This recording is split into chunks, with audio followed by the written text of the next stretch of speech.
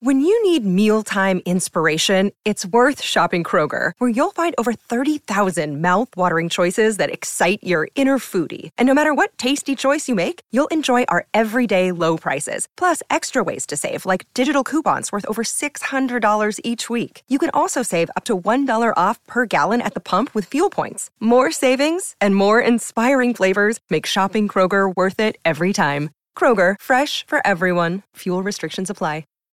Look, Bumble knows you're exhausted by dating.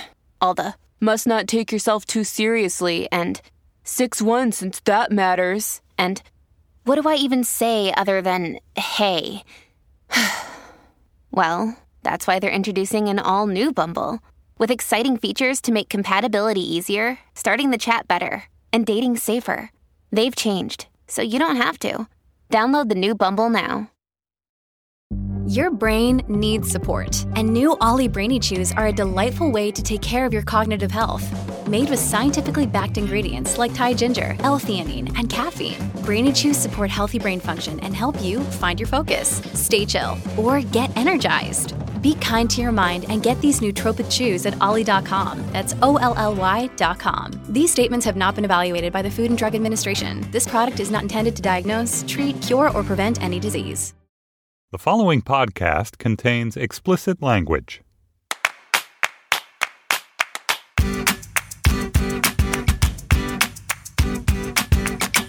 Hello, and welcome to Mom and Dad Are Fighting, Slate's parenting podcast for Thursday, June 23rd, the Tale of Two Cities edition. I'm Allison Benedict, an editor at Slate and the mom of Harry 7, Sam 5, and Wally 3. Dan is actually out this week, so filling in for him is my buddy and also an editor at Slate and the author of Break in Case of Emergency, a new and terrific novel that everyone should buy, out July 12th, Jessica Winter. Hello, I'm Jessica, and I'm the mom of Devin, who is 19 months old. On today's show, we will interview New York Times Magazine writer Nikole Hannah-Jones about her latest piece, Choosing a School for My Daughter in a Segregated City, and about school segregation more broadly. Then Jessica will tell us about the parenting challenges she is facing as the mother of a newly minted, difficult toddler, and we will discuss. Also, parenting triumphs and fails, a listener call about political differences between a father and son, and recommendations. And for our Slate Plus segment, Slate designer Derek Johnson, who came on the show for our Slate Plus segment maybe 2 months ago. Anyway, he's coming back to tell us all about how he and his wife's planned hypnobirth worked out. Can't wait to hear all about that one. I have no announcements this week other than to say, like our Facebook page, facebook.com/mom and dad are fighting. So let's move on to triumphs and fails. Jessica. I feel sheepish calling this a triumph. It's more like a nice thing that happened, but every time I've ever been on the show, I've had a fail, so I decided to have a triumph. We have recently fallen into a rhythm with Devin where every 4 to 6 weeks she has a sleepover or a long weekend with her aunt, who lives about 90 minutes away by train, and it's so great. My sister doesn't have kids, but she's really embraced the auntie role, and my parents often come in to help, and Devin seems to have a really wonderful time. My sister is also a trained chef, so I know the kid eats exponentially better there than she does at home. And ostensibly, I'm supposed to be using all that extra free time to work on my second book, and I usually achieve this, but this past Saturday, when Devin was with her auntie, instead of writing, I binged this 7-hour-long OJ documentary, which I suppose was a different kind of achievement. So this is great. It's been a great development for Devin to spend more time with her extended family. It's great to have the support, and I feel very fortunate. As you know, I definitely consider that a triumph, and it also makes me insanely jealous. But I'm very happy for you. Thank you. It's sort of a similar feeling that I have when Dan usually talks about his triumph. That's great. That's really great for you. Hi, Dan. Well, I also have a triumph this week. It's not exactly – mine's a little – awesome. Mine's a little sad, but I still think it's a triumph. So the other day I was driving Harry to speech therapy, and we were talking about how the school year was coming to an end, and I said something like, I can't believe you're almost done with second grade. I'm so proud of you for having such a great year. And he said, very flatly from the back seat, well, the first 3 or 4 months weren't that great because I used to sit alone on a bench during recess with all the other lonely kids. Aww. And And I mean, my whole, my body just sunk, and it took every bit of everything for me not to slam on the brakes and climb in the back and hug him.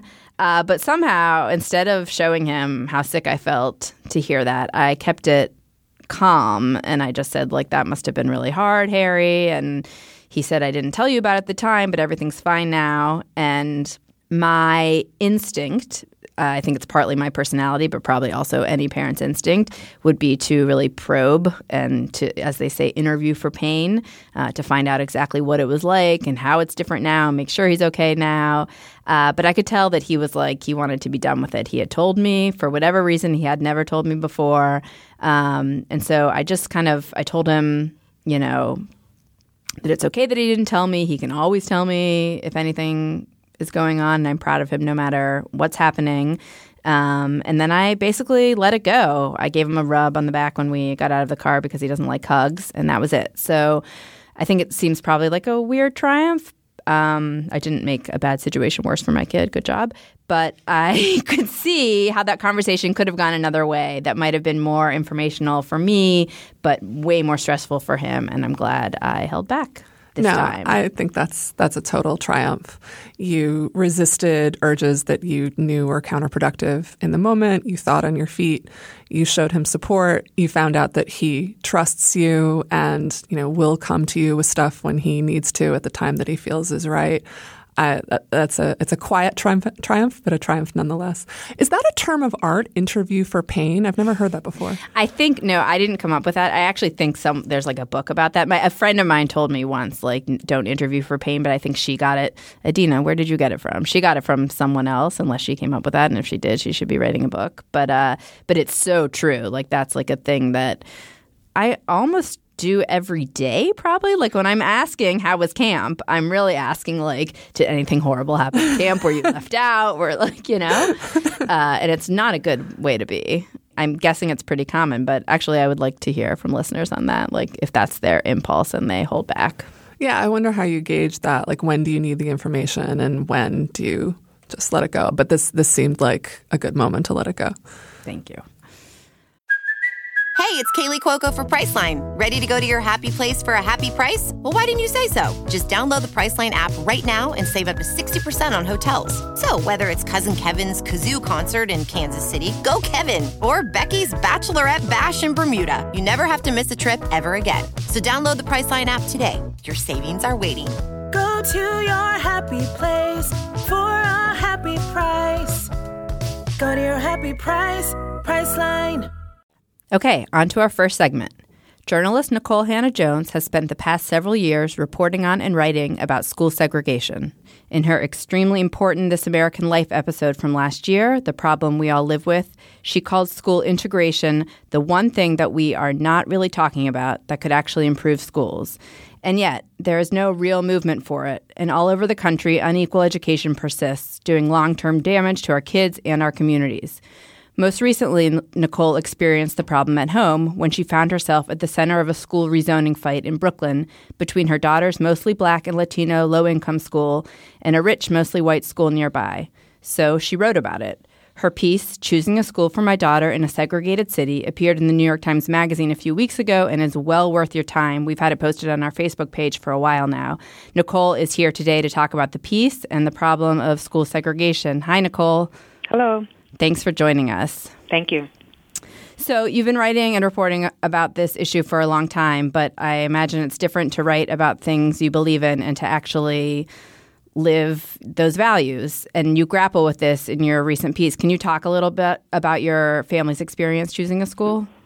Sure. I mean, my very first job out of journalism school was to cover schools in a very segregated school district. So I've been writing about school segregation for more than a decade. But it is very different being a reporter who writes about it and then being a parent who is now having to navigate selecting a school for your child in a segregated system.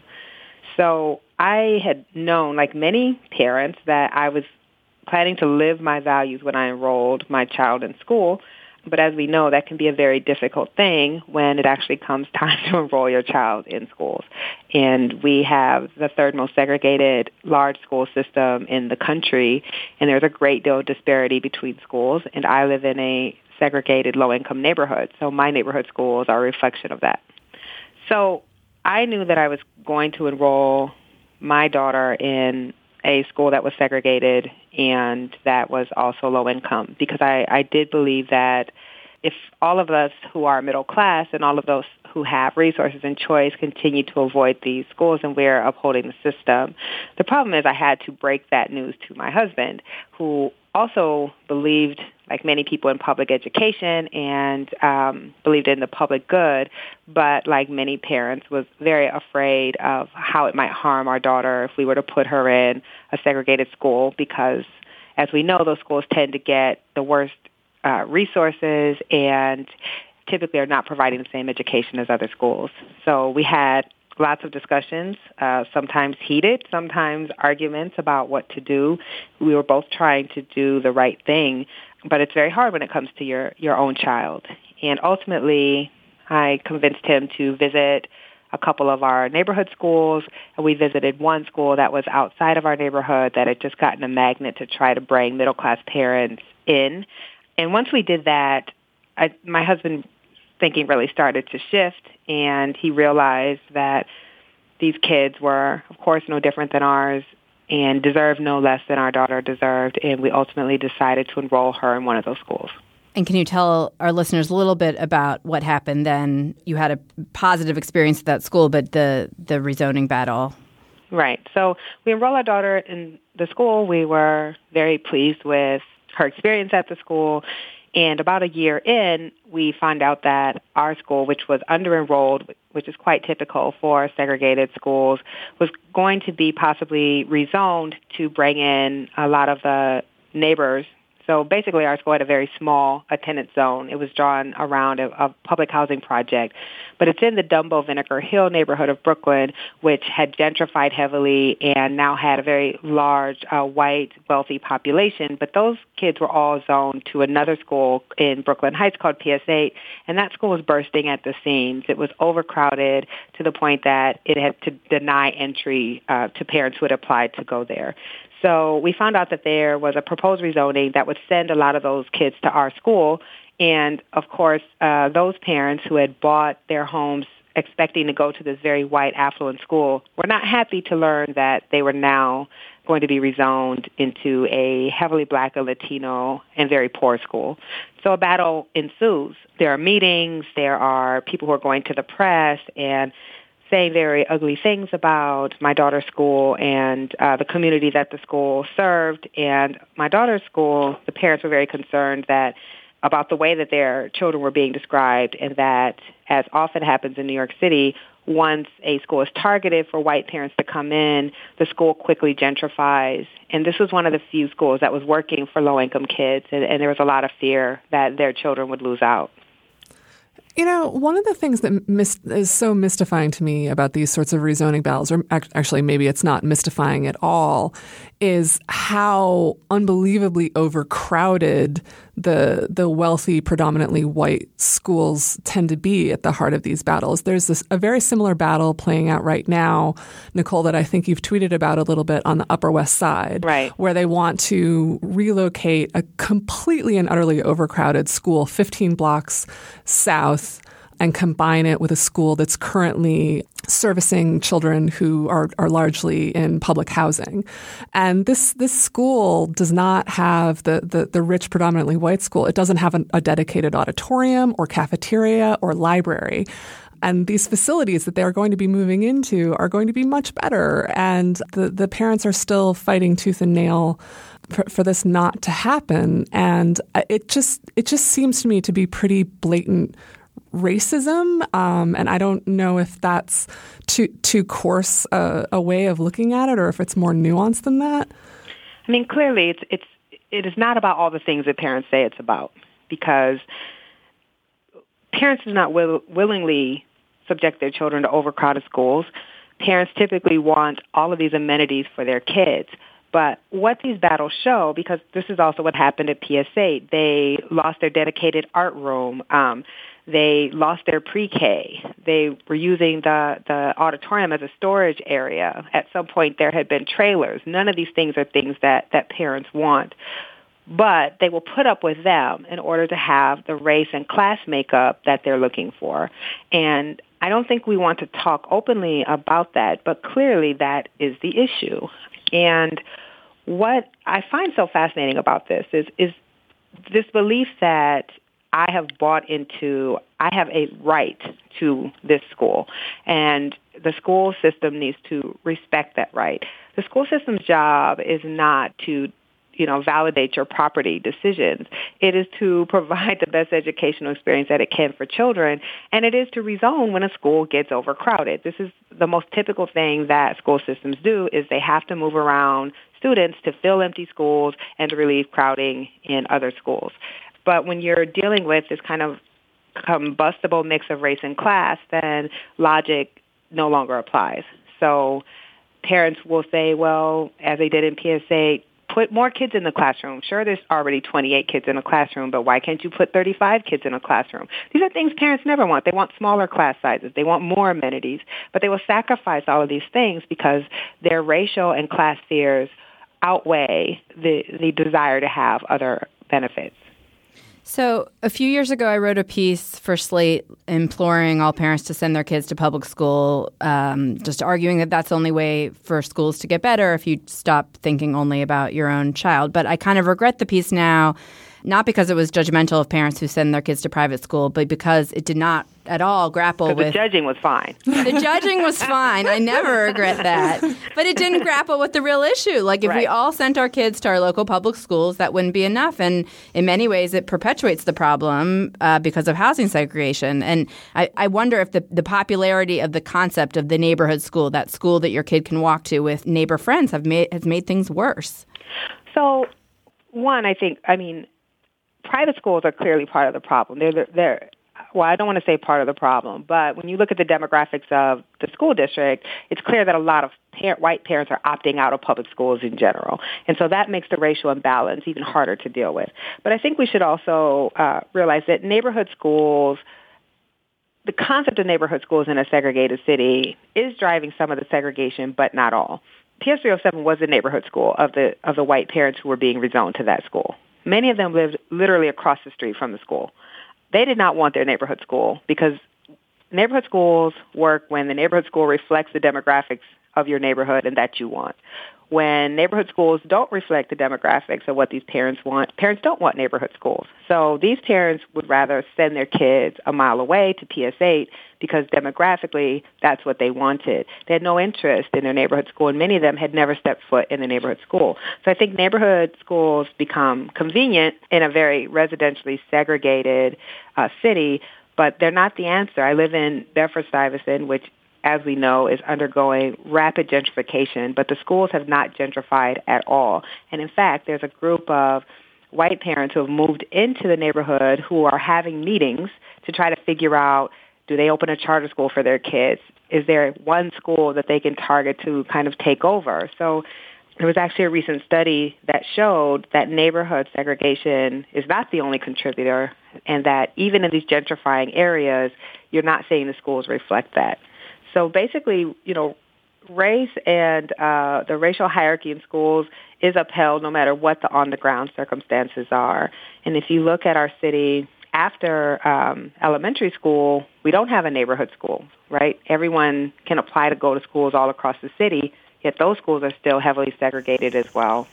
Nicole, in your New York Times Magazine piece, the word experiment comes up a few times in a really interesting way. Your husband at one point asks, is our dedication to public schools, does that mean that we're experimenting with our daughter's education? And then another parent that you interview close to the end of the piece says something like, my child is not an experiment. Right.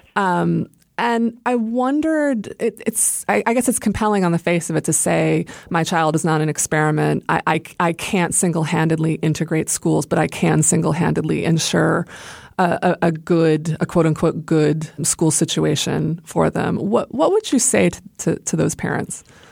So experiment is such an interesting use of a word, right? I mean, what are we saying when we say that my child is not an experiment?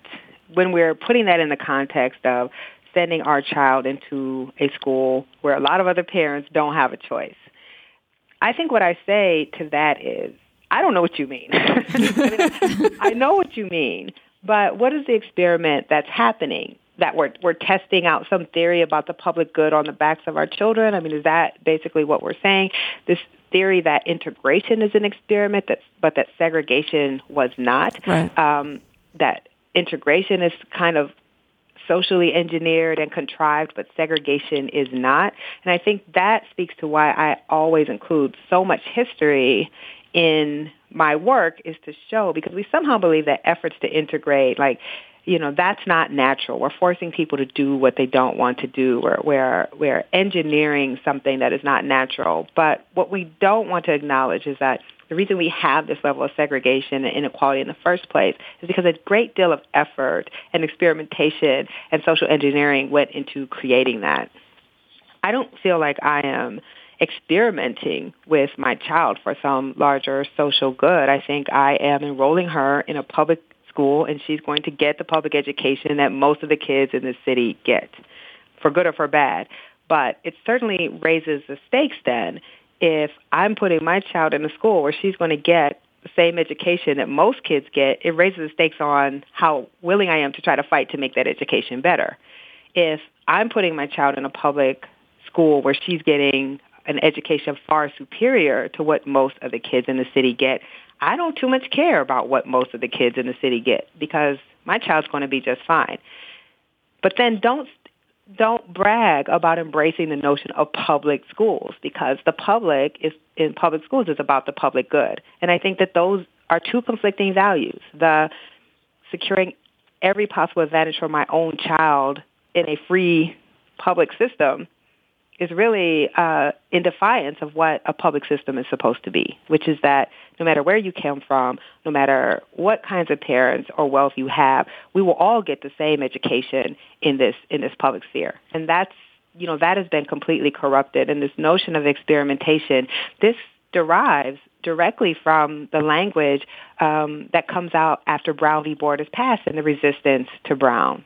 Right, that comes from that. And it's fascinating. I mean, I intentionally put my husband saying that at the top as a black middle-class parent, and then a white middle-class parent saying that same thing at the bottom, because I think it shows that this language has really seeped into how we think about these things. No matter what your race is, if you've reached a certain class status, we have adopted this language of resistance to desegregation.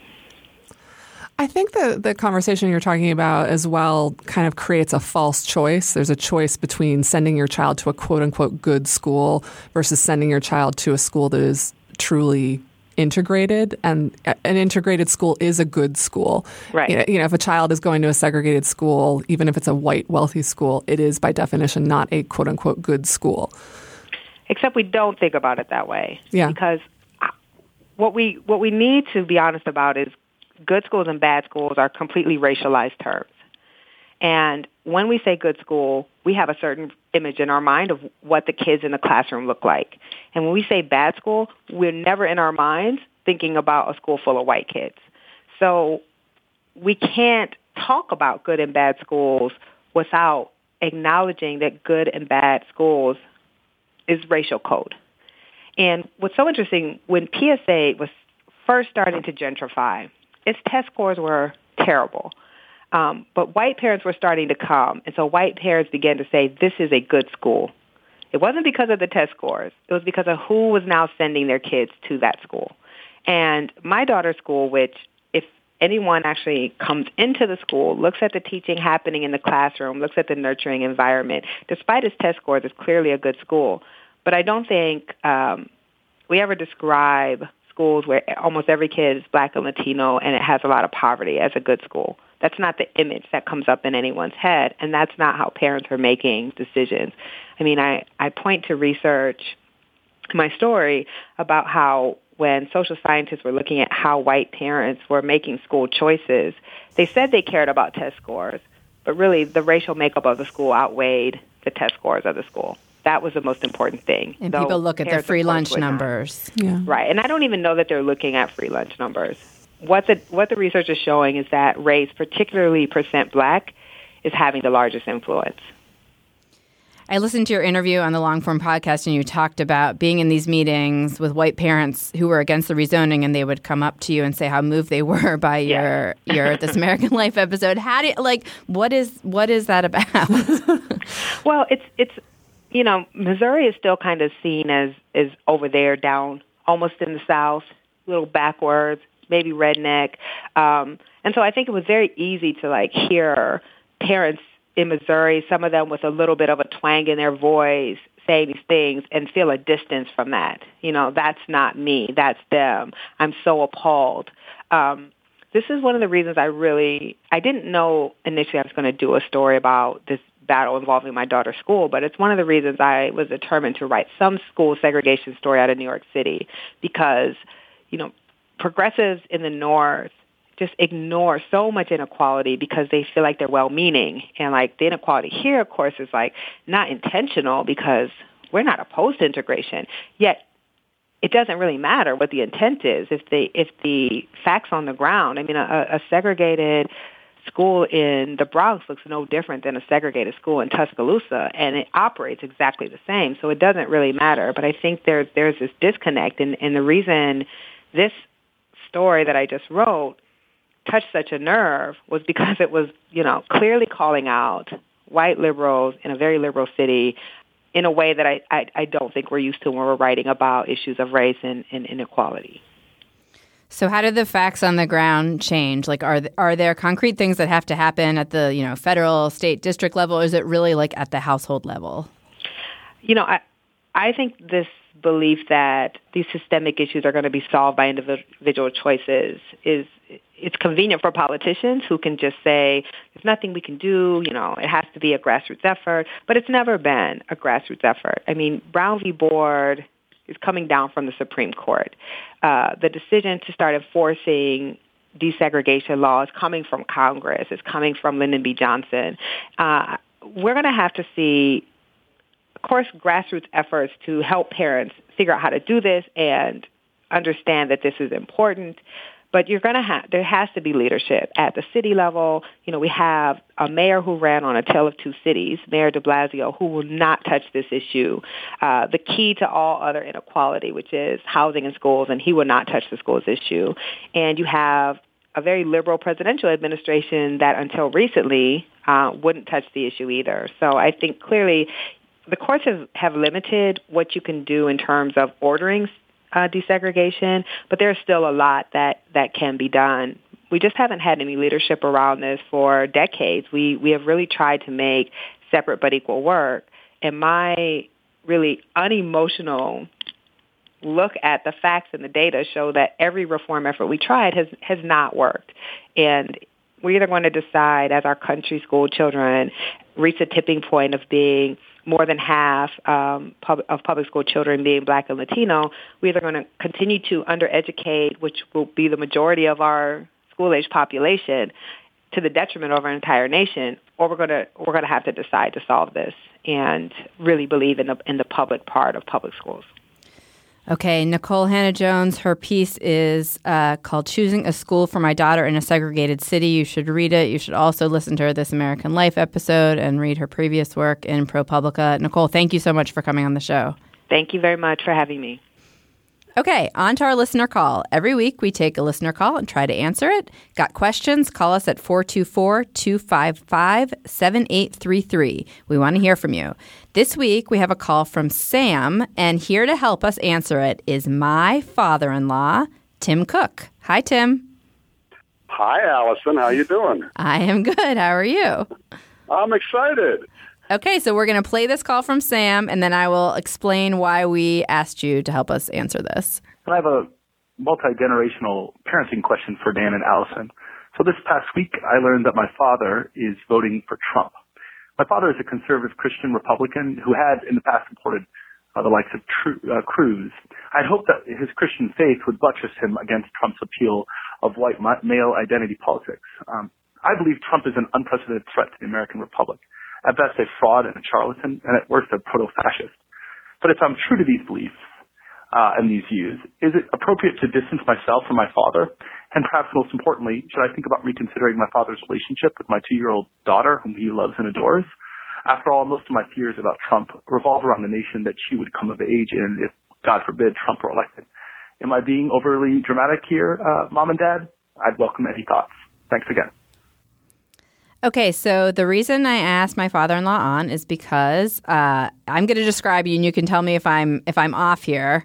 My father-in-law, Tim, is also a Christian conservative, and he is a longtime Republican, and I am not quite positive if he's still voting for Trump, but last I checked, he was voting for Trump, and I thought he might have a reaction to this question before Jessica and I kind of weigh in, and I let you know, Tim, that we are soon to be estranged.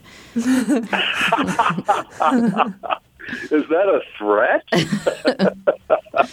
Well, listen, first of all, your description of me is accurate. The only place that I have any raised eyebrows at all is the generality of Christian conservative, because that covers a lot of territory. And if we had a long time and we're sitting at a bar, I'd probably distinguish myself from some Christian conservatives, but happily embrace most Christian conservatives. But I am a Republican. The first presidential candidate I voted for was Barry Goldwater, and the only time I ever did not vote Republican was in 1992 when I voted for what's his name, the guy who ran as an independent, Ross Perot. Perot, right? And I helped elect Bill Clinton. So shame on me. But am I still voting for Trump? I don't see any other option because in my mind, whatever Trump does or doesn't do, Hillary would be worse. That said, I perfectly, no, that's too much, but I understand Sam's dilemma. But my response to him has much, much less to do with politics and the candidates than it has to do with family. And my strong, strong urging to Sam would be to not separate himself from his mom and dad just because they vote for a candidate that he finds repulsive. At its worst, from his perspective, you got 8 years. But to destroy the family relationship forever is an error of huge magnitude, and it's not just his own satisfying his own attitude about what's right or wrong in terms of the candidate, but it also is taking away his beautiful and beloved granddaughter's opportunity to get to know and spend time with and learn from her grandparents. And I don't just mean his Christian conservatism. There's so much more to learn from grandparents than politics or faith. So I would urge him strongly, strongly, strongly to not follow that instinct. I understand it. I get it. But don't do it, Sam. You know, Tim, we are on completely opposite sides of the political spectrum, and I 100% agree with everything that you're saying right now. I usually think that people who say, let's keep politics out of it are wrong because politics is in everything, like everything we do is political. But I do make an exception for the family sphere. I completely agree with you that whatever strong political feelings Sam has, and I share all of those feelings with him, it is not worth him disrupting or destroying his daughter's relationship with her grandparents. That's a sacred thing, and it needs to transcend this kind of awful political moment we're in right now. So I'm with you all the way. Also, more practically, it doesn't change anything. Exactly. Like, if he were to pull away from his parents, and that would somehow change the course of this election, maybe I would somehow feel more sympathetic to that option. But it's not going to change anything, and so to ruin both the country and your family unit before the country explodes in horrible war and devastation seems sad, just unnecessary. Oh, Allison, you're wonderful. I love that. Okay, thank you for helping us to answer. I just want to say I want to have the last word here. There is another option. There is another option. Love you, but I love you. Thank you, my dear. I love Bye. you too. Bye-bye. Okay, if you have questions for my father-in-law or other members of my family, or just for me and Jessica and Dan, call us, 424-255-7833. Okay, on to our second segment. It might happen gradually over weeks or months, or the switch might flip in one day, but you know it when it happens. Your cheerful, compliant baby has turned into a full-blown toddler, rampaging toward the terrible twos. Since I'm subbing for Dan today, and I'm the owner-operator of a 19-month-old, Allison wanted us to do a toddler segment, which I'm just going to turn into me interrogating Allison for advice since she has seen 3 energetic boys through their toddler years with flying colors. Allison, welcome to the show. Thank you for having me. So you described Devin as a difficult toddler at the top of the show. I maybe I'm just being a protective parent, but I just think of her as a toddler. Like everything she's doing at the moment is developmentally appropriate according to everything I've read. But okay, well, I don't know. I wasn't specified. I wasn't like she is a more difficult toddler than everybody. All toddlers are difficult. That wasn't a targeted assault. But no, there are definitely things happening the last few weeks or so, and especially this past weekend, that we seem to be moving into a different era of her life. So did you have a general parenting philosophy or like guidelines drawn up in your head as you entered the toddler phase with your 3 kids? Like, were there things that you learned with Harry and Sam that you later applied to Sam or Wally? Or I think the main thing I learned was, or understood, was like to be less freaked out about it. Like I think with Harry, Harry had pretty terrible tantrums. So, and I realized later on that was not the norm, or my other 2 kids didn't do the same thing. But they used to really upset me, and his his kind of freak out behavior about he wants the apple cut in half and then you cut it in half, and oh my God, why did you cut the apple in half? And then you try to put the apple back together, and you're just desperately trying to please this unpleasable child. I think that used to really get me worked up. I was not one of those, I remember I was in in mom's email group, and people used to talk about just sort of sitting on the floor next to their kid while their kid would have a tantrum, and just waiting it out. And I couldn't do that. I was pretty upset by it. So I think just in time I've learned not to sweat it, or had less ability to sweat it because I was busy dealing with the other kids. And I'm much quicker now. I don't know if this is right or wrong, but I'm much quicker now when Wally starts to just be go up to your room until you're done. When you're done, I'll you can come down, but I'm not going to have that happening in the middle of my living room, and I'm not going to sit here with you when it does. I don't know if that's good parenting. No, it sounds like good parenting. It also sounds like a hot tip is just have more kids. Care less. So you can't. That's how you care less. All right, I'll get right on that. Okay, so you said that a switch flipped recently. What are the specific behaviors? What have you been seeing in the past few weeks from Devin? So the hitting and the pushing and the kicking definitely stepped up all of a sudden. She's been kicking me pretty hard when I change her diaper. She has this just diabolical thing where she puts her hand on my face, and at first it's this loving, caressing motion, and then it gradually becomes more and more and more pressure, and then I realize she's actually hitting me, and I never know when it quite tips into violence. She's been throwing heavy things at the cat. She has this metal container of markers that she just flings at the cat, and I'm worried something bad is going to happen. She started taking off her diaper, some laying down on the sidewalk, in the middle of the street, and just refusing to move and screaming have happened lately, which I know is a total mainstay. 100% of parents have experienced that. There's also, I think, and this is literally in the last few days, there's this kind of generalized defiance for the sake of defiance. An example is all of a sudden a couple of days ago, she started fighting me so hard on putting her in her high chair for breakfast. Breakfast is Devin's favorite thing. It's the best thing in the world. She loves breakfast. And she has no objections to her high chair or to breakfast or the kitchen or to NPR playing in the background. But for some reason, just on principle, she wants to rebel against going into the high chair, even though 5 minutes later, once she's settled, she's fine. So there's some of that. But the intensity, the volume on this has just gone way up all of a sudden. So I felt some some boundary had been crossed. Does she respond to? I'm remembering like, and Wally sometimes still does this, like the hitting, especially when I would get mad about the hitting. They liked that. Like it's kind of sadistic. Like they would laugh if I would get mad, which makes you even more mad, right? Like that makes me like actually mad. You're like, what the fuck, kid? Like what? Like is that happening yet? Or does she respond? Does she respond to you being like, no hitting?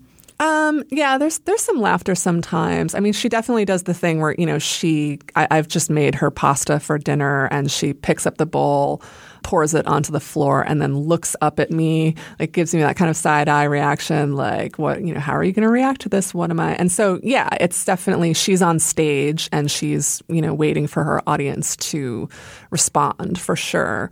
And the way I've divided in my head, and you can tell me whether or not this is good parenting, if she does something extremely annoying, like throwing her pasta on the floor, but that doesn't hurt anyone or couldn't harm her, then I just ignore it. I don't react. I literally turn away from her so she can't see my face. And I just clean it up, like no response, move on like nothing's happened. If she throws something at the cat or if she like slaps me or something, that's a timeout. And timeout just involves, putting her in her crib, removing the million stuffed animals from her crib and just, leaving her there for a while. And I don't really know what the purpose of the timeout is other than just to announce that you did a bad thing, kid. Like it hasn't conditioned her in any way. It doesn't really give me any kind of break because like she's bawling and crying the whole time and I feel really guilty. And yeah, there's no like, I don't want to be punitive. I don't want to make her feel bad just to make her feel bad or something. So I don't really understand what the purpose of it is, but we started doing it and I just keep doing it because I like to establish routines with her. It's a consequence. I mean, and also I'm not sure punitive is a bad thing. I mean, it might not work we've always done timeouts. Like anything we've ever tried, and I've talked about this on the show before in my brief 1, 2, 3 magic phase. I don't know if you No, what is that? It's a book. You can buy it, but of course I never actually read it. I just started counting 1, 2, 3 in my house and trying to glean what my sister-in-law told me about it. You read the back flap. It never worked, right. But I think with most of this stuff, and maybe this is a defense mechanism on my part, but the kids grow out of it. Whatever the last discipline technique you were using before they stop throwing their massive tantrums or before they stop hitting you or whatever it is, you think that's the thing that worked. But really, they're just like you said, she's right. What she's doing right now, is what she's supposed to be doing. Then she'll grow out of it and she'll start doing something else. So I'm not sure if any of these things really work, but I do think across the board, from any of the experts we talked to on this show, or if you talk to your pediatrician or any books that maybe you skim, they all do say some form of the same thing, which is it is important for there to be consequences. There are different ways of setting up, a system, but your kids can't just think anything goes. So it sounds like it sounds like you're doing a good job. It also sounds like you're pretty chill about it. Well, it all feels a little meta and performative to me. She is just fundamentally a pretty mellow, easygoing kid. The day she was born, I remember looking at her and just thinking, you have a high frustration tolerance. You're patient. And I was just projecting on her because she was a newborn. But there is a level of performance to what she's doing right now. When she pours her pasta on the floor and looks at me, I project onto her oh, I'm 19 months old. This is developmentally appropriate for me to do this and drive you crazy right now, so I'm doing it. And then in a few months I'll be doing something else. I know that sounds weird, but that's how it feels to me in the moment, we're in a stage play or something. And so my role in it is also performed in response to her. So I don't know. I sound like I'm, I don't know, alienated from my own life or something. No, I actually think that kind of detachment is really good and will help. And I don't mean that you're not attached to your child, but an understanding that this is what's supposed to be happening right now, and you can perform consequences and say no or whatever, but you're not actually really mad. Yeah, I think that's super healthy and kind of hard to do. Yeah. I don't think I've ever really and truly lost my temper with her. I've raised my voice a few times in ways that I regretted, but yeah, for the most part, I've tried to keep that somewhat detached calm. I I think the one time it's hard to do that, though, is that there is this kind of existential tenor to some of her tantrums. Like once in a while, she'll like lay on the ground or lay on the floor and bawl about something. And it really feels like it's coming from the core of her being. She can't like have a toy or cross the street without holding my hand or something. And I wondered, you know, there's been a lot of talk, I'm sure on your show as well, about when to ignore a tantrum, when to sympathize, when to intervene. You said earlier that, you could never really just like sit with Harry during a tantrum and like be with him in that moment. But what about one of Sam or Wally's like more manageable tantrums? Would you like sit and rub his back, or would you just wait for it to be over? Or I think I usually wait them out. I mean, it kind of depends what it's over. Like a kid can be upset about first of all, legitimate and not legitimate is like a really hard line to draw with a 2-year-old or whatever. But there can be something that really upsets a kid, like a trouble sharing or a toy getting taken away by another kid or falling even, actually being hurt that then spirals, like they're not actually really hurt anymore, but they can't stop crying. Like those are different from like you cut the apple in half when I didn't want the apple cut in half and I'm just going to like lose it for 45 minutes. And I guess so I treated those. I feel like I do treat those differently. I think I am like I will rub your back and try to help you calm down if you're like really freaking out about something that like has the kernel. This is probably just doesn't make any sense, but has like the kernel of a real thing. And if it's just absolutely crazy for a crazy reason, I don't know why I'm expecting was ever expecting my 2-year-old to understand that, but I think I probably then did kind of like disengage. I don't necessarily, I don't think I would ever have been my instinct to like hug a kid in the middle of a horrible tantrum because that would teach him that's what gets my love and attention. Mm-hmm. How much of your kids' personalities were completely in sharp relief and established by toddlerhood, and how much of them, I mean, as far as you can tell now, a few years down the line, and like how much was it just you're a toddler now and this is what you're doing? I think that was pretty established. I mean, Harry was tough. He was a tough baby. He was a tough toddler. He, like I said, he threw these like massive fits, and he is not an easygoing kid. He's awesome, but he's like totally not an easygoing kid, the opposite of an easygoing kid.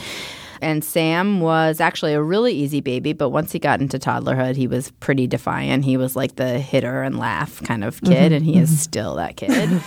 So I think, I don't know how you can say like Devin was born and was totally chill, and now she's becoming less chill. So which one is she? I don't really know. But I did find, I guess, by around 2.5, like that stuck. Okay. I'm just going to keep pretending that she's chill and like continue living in my own. There is a benefit to unchill. I mean, there are benefits to both. Yeah, absolutely. Okay. Listeners, if you have thoughts about toddler mayhem, write in. If you have advice, if you think I said wrong, if I gave Jessica the wrong advice, let me know. And let me know what you're supposed to do when your kid always wants to take her diaper off, because that just flummoxes me. Yeah, I don't know what to do. I missed out on that one. Some people like duct tape them. Yeah, I don't want to do anything that's going to harm her skin or anything, but she just keeps taking the freaking thing off, and I don't know what to say. Maybe start potty training. It's too early. Okay, so come to our Facebook page and tell us, give us your best advice for toddler behavior. Okay, on to recommendations. Jessica. In the hallowed tradition of Stephen Metcalf of the Slate Culture Gabfest, I am going to make a geographically specific recommendation, which is taking your toddler to Storm King Arts Center, a magnificent sculpture park plotted over 500 acres of rolling grassland in the lower Hudson Valley. I'm calling out Storm King in possibly contrarian Slate style because ostensibly it's the worst place to take a toddler. And fair warning, you should have no illusions of actually seeing many of the monumental sculptures on display by the likes of Richard Serra and David Smith and Barnett Newman and so many others. But if you can make peace with getting all the way to Storm King and not actually covering much ground with the small and steady person you have in tow, it's a totally zen and magical experience, or at least it has been the 2 times that we've gone. The first time we went, we didn't really stray much further than this enormous bright red painted steel Alexander Calder sculpture called 5 Swords, which Devin just wanted to explore endlessly. And now I feel like I have an intimacy and a knowledge of that piece of art that I wouldn't have had otherwise. She was equally taken with another just gigantic steel sculpture called Frog Legs by Mark DiSuvero the other time we went. And she just loves running around the place. It has a very pastoral and slightly haunted and macabre vibe. It's like Wicker Man meets the opening credits of Little House on the Prairie. So that's my recommendation. Storm King Art Center in the Hudson Valley, paradise for toddlers. I talk about going there every summer, and we never do because John's always like, "What's that? What is Storm King again?" And then we just don't do it. So, and I saw a picture that you sent me a picture of you and Devin there. That was really great. Yeah, I love. I mean, that's a great recommendation. And you do. You're saying you should have don't expect to actually like see the art, but it sounds like you do see the art. You just see it through your You see kids. One piece of art. Through your kids' eyes. Yes, exactly. Which is what parenting is all about. Okay, so I did not think I would ever say I want to recommend a poem that went viral on social media, but it turns out that I want to recommend a poem that went viral on social media in the wake of the Orlando shooting. It's by Maggie Smith, and Jessica, I actually know you saw it because I saw you like it on Facebook. It's called Good Bones, and I will read it right now. It's pretty short. Good Bones. Life is short, though I keep this from my children. Life is short, and I've shortened mine in 1,000 delicious, ill-advised ways. 1,000 deliciously ill-advised ways I'll keep from my children. The world is at least 50% terrible, and that's a conservative estimate, though I keep this from my children. For every bird, there is a stone thrown at a bird. For every loved child, a child broken, bagged, sunk in a lake. Life is short, and the world is at least half terrible, and for every kind stranger, there is one who would break you, though I keep this from my children. I'm trying to sell them the world. Any decent realtor walking you through a real shithole chirps on about good bones. This place could be beautiful, right? You could make this place beautiful. It's a really beautiful poem, and Katie Waldman, Slate Words correspondent, did a short interview with the poet in the days after the Orlando shooting. We'll link to that on our Facebook page. So that is our show. Visit our Facebook page at facebook.com/momanddadarefighting. Send us an email at momanddad@slate.com to suggest guests or topics or tell us what we did or said wrong on today's show. Mom and Dad Are Fighting as part of the Panoply Network. Check out Panoply's full roster of shows at itunes.com/Panoply. Thanks to our producer, Ann Hepperman. Thanks to Steve Lichtai, the managing producer of Slate Podcasts, and Andy Bowers, head of Panoply. Thanks so much to our guests, Nicole Hannah-Jones and my father-in-law, Tim Cook. Thanks so much for hosting with me, Jessica. Thank you, Allison. And thank you all for listening.